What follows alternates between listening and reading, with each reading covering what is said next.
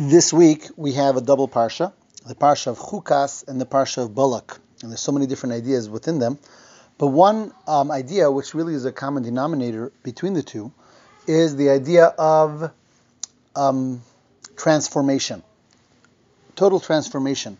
Parshas Chukas opens up with a person who has become impure, tamei, because they've come in contact with the dead, which is the most severe form of impurity in the Torah.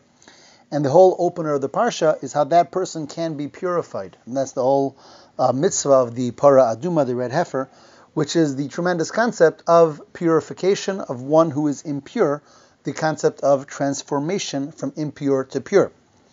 The next parsha, which we read this week as well, is Balak, and the entire narrative of the parsha is of this very evil prophet or sorcerer named Bilam, who comes to curse the Jewish people. And instead of cursing them time and time again, although he wants very much to curse them and plans to curse them, but Hashem transforms those curses into blessings. As the pasuk says, Vayafech Hashem l'chas haklala lebracha, that Hashem actually transformed the curses that he intended to become blessings instead. So both parshiyos have that common denominator of transformation, of impurity to purity, and curses to blessings. And that concept of transformation is very much underscored in another very interesting part in the first parsha, Parshas Chukas. It talks there about a time when the Jewish people sinned, and they spoke against Hashem, and they spoke against Moshe, and in that particular time Hashem punished them by sending snakes and serpents that bit them, and people were dying. And they come to Moshe and they say, we've sinned, daven for us, pray for us. And what Hashem tells Moshe is take a statue of a serpent and put it up on a stick, and anyone who's bitten by a serpent should look at that statue, and that will bring them healing, and they will be healed. And that's what Moshe Rabbeinu does. He creates this statue of a snake, a serpent, and puts it on a stick, and that's what people do. They look at it and they are healed. And here we have a very interesting concept, which is the same serpent, which was the killer, because this punishment was through those serpents who bit, and they killed the people through that. That statue of the serpent became the healer as well, so that the problem was transformed to be the antidote, to be the healing of the problem as well. Now, what's behind this idea of the serpent who initially was a killer and then becomes their healer? So Rashi brings from the Gemara, it says that of course just looking up at that serpent didn't heal them, but rather when the Jewish people did tshuva, when they repented, or to quote the Gemara, when they were mishabed es libam, when they subjugated their hearts to Hashem, so they looked up at the serpent and they were looking at heaven, they reminded themselves of Hashem, they did tshuva, they did repentance, and therefore they were healed.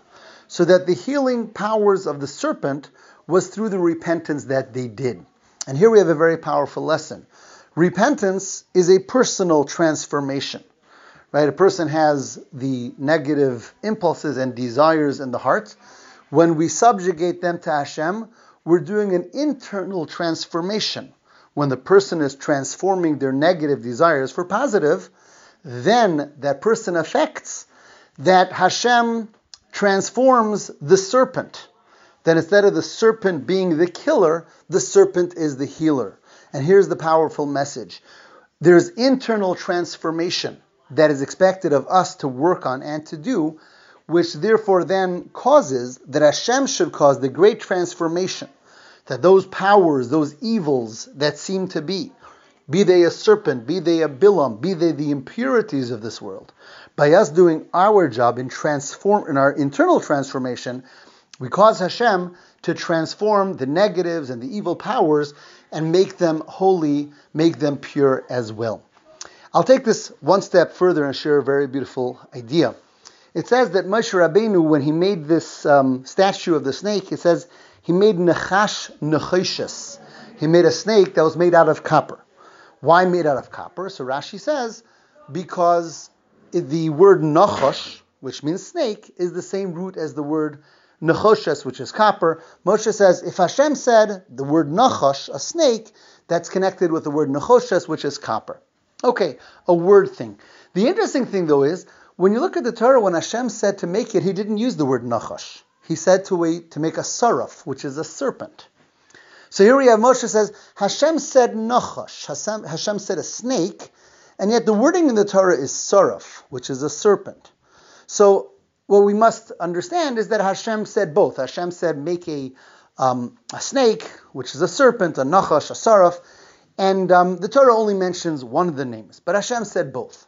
But it's interesting that the Torah doesn't mention the word nachash as the snake when it comes to healing, even though Hashem did say it. Why would that be?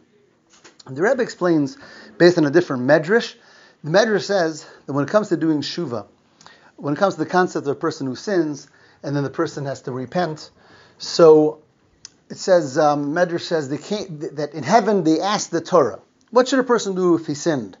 The Torah said, well, let him do tshuva, and let him bring a korban, let him bring a sacrifice, an asham, and that will bring him atonement. And then they asked Hashem, and Hashem said, just do tshuva, and that's enough. So it's explained in Sfarim that Torah doesn't, the Torah, the level of the connection to Hashem that we have through Torah has been hurt, so to speak, when we sinned. And therefore Torah says, in order for us to do tshuva, we do repentance, and the repentance turns our sins into like something accidental, and then if it's accidental, we'll bring a korban for it.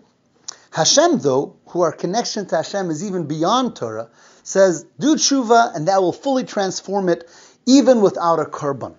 Hashem empowers us to totally transform a sin through tshuva, through repentance, to the extent where the sin is totally absolved, even without a korban. So that Hashem, the ultimate power of transformation, is in the hands of Hashem himself, even beyond Torah. Says the Rebbe. That's why here in our parsha as well. In the Torah, it doesn't say that the nachash itself, that the snake itself, the killer itself, is the source of healing. That level of transformation is not found in the words of the Torah. But Hashem told Moshe, Hashem said, make a nachash, because Hashem empowers us to that total and ultimate transformation through our tshuva, that which is totally impure and totally against Hashem, through proper avodah, through proper tshuva, we're able to fully transform and bring it to the purity and complete purity and holiness that Hashem allows us to have. Have a wonderful Shabbos.